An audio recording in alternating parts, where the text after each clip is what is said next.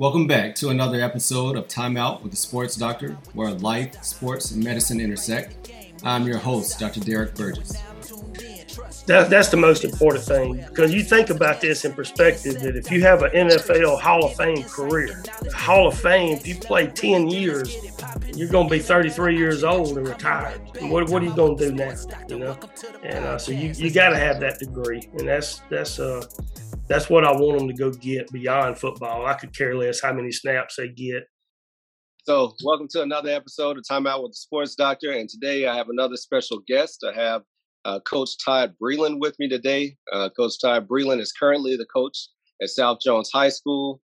But I got to know him really when he was the coach at Laurel High School, championship Laurel Golden Tornadoes back in 2014. So, hey, welcome to the show, Coach Breland. Dr. Breland's fine. Hey, Dr. Breland works. Like you say, you throw on that white coat and you deal patience and you. So we'll just start off with that. I remember one of the first times, I heard from you, a player got injured and you splinted them on the sideline and sent them to my office. And they came in with like 2 magazines and maybe some shoestring or something, but it was doing the job. You use what you have, man. You definitely use what you have. All right. Well, hey, thank you for coming on. And this is a special topic we're going to discuss today. But first, let's get into your kind of coaching background. How long have you been in high school coaching? 28 years. So, 28.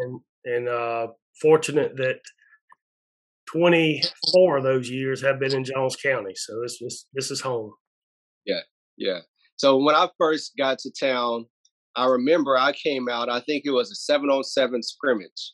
And they were, they brought the camera crew out. They were trying to film some commercials. And a few minutes into that scrimmage, your star wide receiver dislocates his finger. Octavius. Octavius Cooley dislocates his finger in practice. Okay, I'm like, all right, here's this 4-star recruit. This is the man on the team, and he's injured, and I'm just supposed to be here filming. So, all right, let's go. Let's go to work. So, got the finger reduced. Everything went fine, and the rest is history. But I remember that day after the scrimmage was over, you called the team up at midfield, and you introduced me, and you said, "This is Dr. Burgess. He's coming in from Cincinnati, yada, yada, yada. He is your doctor." And, that was a special moment because you don't always get that kind of support and buy-in from a coaching staff. And that makes the difference. So, I'm very grateful for that. And, we've had a special relationship since that moment. And, I'm really thankful for you as a coach. And I'm thankful for you to be around young men and, the character and everything that you show with them. Well, I want to reciprocate that because it's not every day that you have a medical professional that'll give up his personal time or whatever's needed to take care of a young man or woman in our area. I mean, you've gone above and beyond all that. So we appreciate having you around. Absolutely. And it's always fun. I don't know how all these kids end up with my number. I remember you said that, it's kind of unusual that the coach had my number and then one player gets it. And it seems like they just spread it to everybody. You just I didn't do it. Yeah. You get these random calls. But anyway, well, all right. Well, let's talk about, so currently you're at South Jones High School.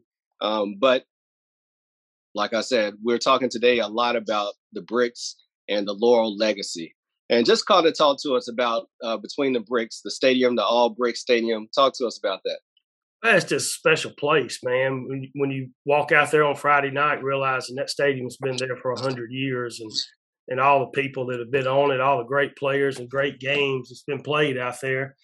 I mean, it's, when you step back and look at the history and tradition of Laurel, to be a part of that and to be part of that history now, it's humbling. And I wouldn't trade one day for it, and I'm grateful for the time I had there. Yeah. And also the caliber of players.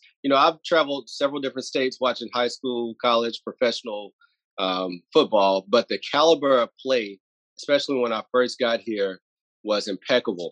I mean, you guys were spread offense. You had big receivers all over the field. You had a quarterback with a big arm. And it was very rare that a ball even touched the ground at that time. So you get spoiled by that. You do, and to be honest, that starts in the Pee Wee leagues in Laurel. And if you talk to those young men now, they don't just talk about their high school days. They talk about Sprig League days. They're proud of that heritage, and they play hard football down there, and they train them right, and they get them ready for the high school level. Yeah. So what is football? Let's talk about what football means to Laurel and to Jones County. Pride. It's a sense of pride, and I think over the years, with the success that we've had, the one team don't want to be the team to let the ball down. They want to keep it going. They want to take care of it, and and it's an opportunity. I know in my 8 years there as a head coach, we put over 50 kids at the next level playing. Opportunity to go to school and play football for free. So they see that, and they see it as an opportunity to get out and get an education. So, they really love it. And you can go by that school any time of the day and a lot of times at night, and there's somebody out on that field doing something. Yeah. So as you mentioned, a lot of kids see it as a way out, but it hasn't always been that, there's a lot of players coming out of Jones County that go to junior college and sometimes work their way up through the ranks. But during this particular time, the shift was that you started to get a lot of Division I attention from freshman year with Keon Howard, Octavius Cooley. So what was the shift there? Those two kind of kicked it off. Keon and Octavius, when they were ninth graders, I can still remember Memphis offering those two young as ninth graders. Had never even seen them play. And I was kind of new to the recruiting game myself at that level. But from that point on, man, it took off. And once you get that flow of coaches coming in because they know there's athletes there, it just sets the stage up. When they come to watch those guys, they see somebody else and they're keeping an eye on them. And it's just a revolving door at that point. No, you're right. Because now I remember currently Malik Ellis, I remember he was a freshman lineman coming behind Charles Cross. Right. And he might have been 6'4", 6'5", but he was only like 200 pounds when he got his first SEC offer. It was crazy. I think a lot of people are looking at Malik in the same mirror they saw Charles Cross, because Charles was thin at that age too. Both of those kids, their mannerisms are the same. Their play style is the same. They wear the same number. And, Malik's going to get that poundage added on to him. He's going to be a spectacular player. Of course, he committed to Mississippi State yesterday. Yeah. But, Charles was the same way coming through high school. He was lean, a basketball player, could dunk the basketball, and then they just put the weight on him. But he's still lean even now. Yeah. But talk about that, because during your era, the kids were dual sport athletes. You didn't just have football players. Half of the basketball team could barely get started until football season was over. Yeah, so talk about that mentality. We concentrated on training the athlete, not the player. And, I thought that we worked well together with kids playing multiple sports, and it showed. It just makes an athlete better, more versatile, and it improves their skill set from sport to sport. And again, it goes back to create the better athlete, and that better athlete will take over the better sport player when it gets crunch time. And it's been proven that it works. It's great for the kids to be able to do as much as they can, but the bottom line is to enjoy your high school experience, because you're not training everybody to go to the NFL or NBA. You're trying to create young men and give them an opportunity to enjoy their high school career. Yeah.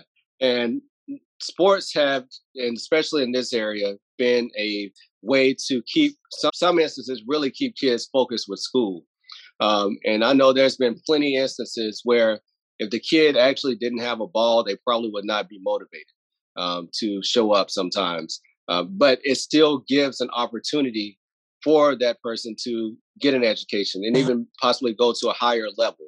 We don't want it to have to be that sports is your only way, but if in an instance where it is your ticket, then you want to try to make the most out of it. Absolutely. If it saves one and puts them in college, that's worth $70,000. So I've seen it over and over when you have a kid that's, not motivated academically, but he is athletically. And if he wants to go play, he's got to get that academics. And Most of them figure it out later, but our job is to get them there, and from there they have to take over and do it on their own. But you use whatever, just like splitting a kid with a notebook. You got to use whatever tools you got to get them to where they need to be. Absolutely. I like that analogy. So this season alone, there are 4 players, 2 that went to the combine, 2 that are also draft eligible, with good possibilities of at least getting drafted or picked up as a free agent in one draft class. Talk about how unusual that is, for Jones County, for Laurel. That was just good coaching. No, it's a testament to those kids, the way they work. People see those young men, and I know they're men now, but to me, they're goofy 9th graders. They always will be. And because I remember all the stories, I got the memories inside the field house. Most people see what happens out on the field, and the private conversations and all that we've had, and it's almost like being a proud father to watch them go on and be successful. And it's but it's very unusual to have this many in one class, and it's almost like lightning in a bottle. I've made a comment over the last couple of years after looking at these guys and their careers taking off the way they have. I've made a comment. Thank God we won it at least once, because I'd look really, really bad if we didn't. So yeah, I thought you were a great coach. Yeah. I thought you were a great coach, and then now that you have approximately 7 kids who will have been in the NFL or very, very close to the NFL in a 5-year span, that is unbelievable. Yeah. Yeah. So let's just talk about, I want to kind of break down each player. Like you said, you got all the stories behind them, but let's start off with the sleeper in this class, Jalen Thigpen. And, he's came through, went to JUCO at Southwest, and then finished up at Arkansas Pine Bluff. But talk about him. Well, perfect example of, and I've used his name to my kids now a lot lately, is you never know who's watching. And Jalen was a really, really good high school football player. He wasn't the fastest. He wasn't the strongest. What he did was study the game, and he knew what to do, and he worked hard, and he didn't take a play off. And just so happened the night that Southwest Community College was there, he had, go back to lightning in a bottle. He had a tremendous game that night, and they offered him coming off the field, and he took it and went and developed. But you never know at what moment somebody's going to be watching you. He didn't even know they were there, and he just had a spectacular night, and he took advantage of the situation. And now, I think he led the HBCUs in interceptions this year. And if he's not selected in the draft, I feel real sure he'll be invited to a camp in the preseason. So, we're awful proud of him. He's really the one that nobody saw it coming. Absolutely. And, Akeem Davis, who is a big part of this discussion as well, who's been on this show, but he always says, you stay ready so you don't have to get ready. And the point that you just made, he didn't even know that there were recruiters there possibly looking at him. And that's when he got offered. But I remember him from high school going to these camps, going to these combines. Like you mentioned, he was a good high school football player, but defense was very underrated at your school. You were putting up 45, 48 points a game. Really pay a lot of attention to what's going on in the defense. They had to make 1 or 2 stops a game, but the offense was going to carry the squad most days. Yeah, and I'm glad they're back there, though. Jalen just made plays. He would make plays, and I would say, wow, because, again, going back to the high school level, he wasn't the most athletic on the field. But that kid worked, and he's a perfect example of working hard and dedicating yourself to it. He always believed in it, and it would happen, and it's happening. So I'm hats off to him. I'm proud of him, and I can't wait to see where it carries him. Yeah, and let's mention, so at the same time in the secondary is a current NFL player, Bo Peep Keys. So he was in that same secondary at that time, went on to play his college career at Tulane, and currently with the Chicago Bears. So there you go, two NFL caliber from the defense. I'm sorry, I'm just going to talk about Bo a minute. You know, he's one of those dual sport athletes that came out as a junior. Was just a long, rangy, skinny kid. Didn't know anything about football. Thought he was going to be pretty good. He gets a high ankle sprain and misses 7 weeks, and then comes out and basically East Mississippi signed him as a senior on potential. So he had not had a lot of quality games, you know, at that point. And again, being in the right place at the right time, a new staff comes into Tulane and they're watching another kid from another school play against us, and they see him on film. They called me in the middle of the summer. Next thing you know, I got him in New Orleans, and he's a Tulane Green Wave. Being in the right place at the right time. Right place at the right time.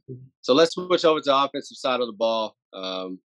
Let's talk about Keon Howard. I mean, he came in as a young kid, really. And as they say, got the keys to the offense. And following on the legacy of Dontrell Pruitt, following on the legacy of Akeem Davis, quarterbacks in Laurel have been the leaders, not only in the school, but also in the city. So just kind of talk about Keon and how he was special. Yeah. Question was, is he going to be a quarterback or a linebacker coming out of 8th grade? Because he was the biggest one on the field. And, of course, I go back to Keon as coming out of diapers. You know, he grew up across the street from the field house. And there were times I'd have to hide my vehicle because if he saw us there, he was going to come over and aggravate us to death. But he wanted to be a tornado in elementary school.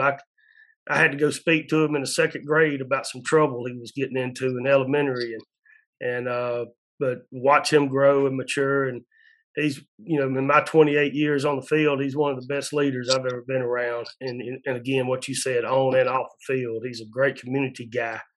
But he's a hard worker. And I'll tell you a story. In his freshman year, of course, his first 2 passes as a high school quarterback were pick sixes. I don't know if that's a trivia question or not. But he came along and we played for South State Championship in his first year as a starter. And I went out to the field on Friday morning because we're out of school. And I looked out the window and he's out there playing the game in his head at like 9 o'clock in the morning. And I knew at that point, this kid's going to be special, and he was. Wow. So as you mentioned, South State, which is really in Mississippi, the state semifinals, and you guys went how many years in a row? 5. 5 years in a row. Yeah. Yeah. It was literally expected. I know. You we're winning 10, 12 games a year. The coach is in the hot seat. But yeah. Mm-hmm. So speaking about the wide receivers that he had, we know Dontario Drummond is in this year's draft class coming out of Ole Miss, also a JUCO product through East Mississippi. But at the same time, he had Omar Bayless on the other side of the field and Octavius Cooley, both Division I prospects and Division I players. So just kind of talk about all the talent on the offensive side. Again, we don't realize that until now. You know, when we're coaching those kids, we know they're good, and but having those 3 and you throw in Tyquan Ulmer as the 4th guy, I mean, that was pretty lethal combination. And they made us look really smart on Friday nights. But each one of them had a different characteristic. You know, they played different styles. And you could go on and on about them. But, you know, most schools don't have one player of their caliber. And we were fortunate enough to have 3 out there that you know, made it to that level. But Dontario, you know, trivia question on him. He's the only player in history ever been to state championship MVP in football and basketball in the same year. So he's another one of those examples that you can be and play and do anything you want to do. But he was probably the strongest, most fluid of the receivers. A lot of their game is carried to where they are now. And you've seen the way he made plays at Ole Miss. Just so fluid. Almost looks like he's floating on the field. But he has enormous hands. He's country strong, and you know, I know his 40 time at the combine was a 4.65, but I think if the guy's chasing him at 4.5, he's a 4.49. He's a little bit faster than the guy chasing him, but he's you know, he's got it sitting in front of him. He'll get into a camp and perfect his route running, and he's got a good future ahead of him. Yeah, he's produced at every level. I mean, he led JUCO in receiving, and then had a stellar season this year at Ole Miss as well. And like you said, just body control and fluid, and never looks like he's working hard, and always has a smile on his face. He used to drive me nuts in practice. He would catch balls one-handed because of his enormous hands, and he would do it just to make me mad, you know. But then he'd do it on Friday night, and I wouldn't be mad about it. But he'd do it just to aggravate me in practice. That whole group was clownish in that way. Yeah. So I always said I never saw a player track a ball like Omar Bayless. I mean, he would literally, you would throw it to the outside, wherever, and he would go get it. And then you mentioned just different talents. Octavius Cooley had to be the biggest, strongest wide receiver that I ever saw on a high school field. Yeah. And sometimes I still remember the first ball he caught as a ninth grader in practice, and it was a slant. And, you know, he made that catch, and we were all kind of like, wow. And then his last catch ever as a tornado was against Wayne County in the playoffs. And of course, we lost that game, but he caught it and went for about 90 yards. And he's 260 pounds, and he's still outrunning an entire 5A playoff team, you know. And I said the same thing I'd said 4 years earlier. Wow, look at that. I mean, that's unbelievable. But, yeah, at times I wondered if I was supposed to play him at right tackle. You know, if we'd been more of a tight end team, he would have been that tight end. But he was still, even at his size, he was so much faster. And I just couldn't move him in if he's still outrunning people. So we left him out there, and he certainly was a matchup nightmare. Yeah.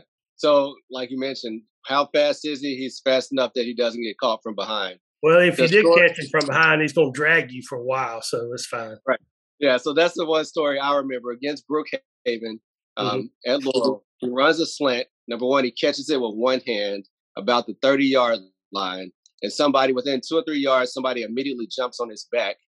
He carries that one person about 10 yards before somebody else jumps on him. And then about the 5-yard line, they both just fall off of him, and he walks into the end zone. But he did that night in and night out. Yeah, and when you go back and speak about Omar, he may be the most intelligent player I coached out of that group. Very mature. You know, sometimes as coaches, we put on a show at practice. You know, we may try to get their attention a little bit and raise our voice a little bit, you know, just try to create some tension and anxiety. And then whenever I did that, I never could make eye contact with Omar because he knew what I was doing. He was that smart, and he would make me laugh. So I wouldn't even look at him. And but Omar, when it got time, when you needed a play, you threw the coverages out the window. You didn't worry about what they were doing. You want to know where Omar was, just get him the football, and he'll make it happen. He was that guy. He was the guy you go find when you needed to play. Yeah, and he was a standout athlete, a receiver at Arkansas State, and then spent some time with Carolina Panthers. And Kansas City Chiefs. Okay, Kansas City Chiefs. Yeah. Great. Now, we've talked about all of this talent. However, Charles Cross, I remember when he was in, I believe, the 10th grade, you came to me and said, this is the best football player I've ever coached. And I was like, an offensive lineman? Really? You know, but after you told me that, I started to pay attention, especially his senior year, the way he finished plays 15 yards down the field, the way that his body work and how fluid he was, and just how dominant. And this showed, I mean, I think his junior year, he went from being a 3-star athlete to a 5-star athlete over one summer. So just kind of talk about Charles. Well, in my entire career of coaching, he's the only player that checks every box on and off the field. You know, the only knock that we ever had on him was his weight. You know, he just wasn't heavy enough to be that big guy. You know, he was long and rangy, but he was thin. You know, Story, I almost moved him to tight end his junior year, and I just waited a little bit. But I didn't think he was going to put the weight on. You know, he was a big-time basketball player. You know, and going back talking about those dual sport athletes, I think basketball may have as much influence in his success right now as football did, because, you know, he was up there working on his footwork, running up and down that floor and doing the things that basketball players do. If you look out now at his position, he may have the best feet, you know, coming out of the draft this year. And a lot of that's what he learned in the gym. And but a lot of times during that era, Coach Price, the basketball coach, and myself, we would have kids that would pit us against each other. They get mad at me and want to quit and go play basketball. They get mad at him and want to quit and come play football. And we just wouldn't allow it. We wouldn't allow kids to do that. But when the summer of Charles's junior year, he told me, he said, "Coach, I'm not going to play basketball this year." And I said, "Bull," I said, "you're getting your butt back up in that gym. We're not going to start that." The next day, Marcus brought him to the field house and said, "Braylon, he needs to stay in here." So Marcus kind of gave up a little bit because he knew what this kid needed to get to, maximize that potential. And it worked out. He put on about 30 pounds. And, of course, he's put on a bunch more now, but it got him to where he needed to be. But he is just extraordinary leader on and off the field. He's there's no character issues. There's no grade issues. He's just wise beyond his years, and his football talent speaks for itself. But if you want to go through a recruiting nightmare, get you a 5-star left tackle, and you will never rest. Yeah. So everybody wants a piece of that, right? Oh my goodness, it was wild. Yeah. But like I mentioned, he was 3-star going into that summer, right? Mm-hmm. So how did he go that quickly from 3-star to 5-star? The weight. When he started putting the weight on, that was kind of what everybody was telling me. "Coach, we really love him.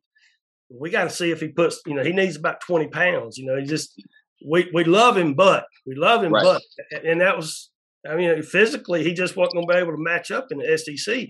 And there at the last minute, he when he put it on and I started letting him know that he was around 270, that's when it started popping. And I think he had 36 Division I offers. Wow. But you brought up a good point. We see great athletes all the time. Levi Walker, just athletes with tremendous talent. But if you don't check the boxes that these colleges, you're going to have to prove yourself on the field a lot of times through the junior college ranks. Yeah, and that's unfortunate. I wish I could go to that level to recruit some of these kids that I know that got left out because of not quite tall enough or not quite fast enough. You just give them a chance, man, because, the same thing was talked about Dontrell. He's just not tall enough to be a quarterback. I had one coach try to get him to play defensive back, and I said, he's never taken a defensive snap in his life. But now you look at years later, you got Kyler Murray in the NFL, at 5'10". But back then in 2011, 5'10" quarterbacks didn't make it out, and Dontrell may be the most talented quarterback that I coached as far as all the tools, footwork, arm strength, and all that. But at 5'10", he was just left out of the loop. But times are changing. But, Levi Walker got a scholarship when the Northwest Community College coach walked in and saw him dunk a basketball and almost stuck his elbow in the rim. And that's when he offered him, just 5'9". 5'9". Yeah, just put his elbow in the rim. There you go. That's what I was telling you. And, but sometimes those things aren't measured by coaches. And we see it. We see it on a daily basis. And, but it is what it is. Yeah. So on Time Out with the Sports Doctor, this is your final timeout. So like you mentioned, you've coached these high caliber athletes. You've coached all-star teams, Mississippi all-star teams, and you've seen kids make it and kids not make it. And a lot of it's by chance, as we just talked about. But what you, as a coach and as someone who talks to recruits a lot, what is it that is a make or break for a kid that they will not touch? Grades, obviously, academics, and that's the number one. But the top 3 questions I get are, what are their grades, what other sports do they play, and what is their family life? That's the top 3 questions. Of course, they start talking about character and all that, but it's got to be about academics first. And I will say this, I'll toot my horn, that all these kids we've talked about today, every one of them have a degree. And that's the only thing I asked them, the promise that they would get. And I don't think Charles is, maybe he hadn't finished his yet, but he'll be able to go back and finish it. But he may be done. I don't know. But That's the most important thing, because you think about this in perspective, that if you have an NFL Hall of Fame career, a Hall of Fame, if you play 10 years, you're going to be 33 years old and retired. And what are you going to do now? And so you got to have that degree, and that's what I want them to go get beyond football. I could care less how many snaps they get. Just promise me you'll get a degree. Absolutely. Well, thank you for coming on. Thank you for your time. Thank you for what you do, and like you said, for welcoming me to this community. And I look forward to continue to work with you. Thank you, Doc. I appreciate you, man. Thank you for all the support that you're giving this podcast. If this podcast is out and you value, please leave a 5-star rating and review, and give me feedback. You can go to my website at drderek.thesportsdoctor.com. On the website, you're able to give me verbal feedback or testimonials about how this show is impacting you via voicemail, or you could also send a message. And if you're interested or know someone who might be interested in being a guest on this show, they can also fill out a form that says register as guest on the website, and we will contact you to discuss it further. So thank you for everyone who continues to support this podcast. We are growing only because of your support. And as long as you will continue to support us, we will continue to give you episodes that hopefully will enhance your life. So have a good week and be blessed.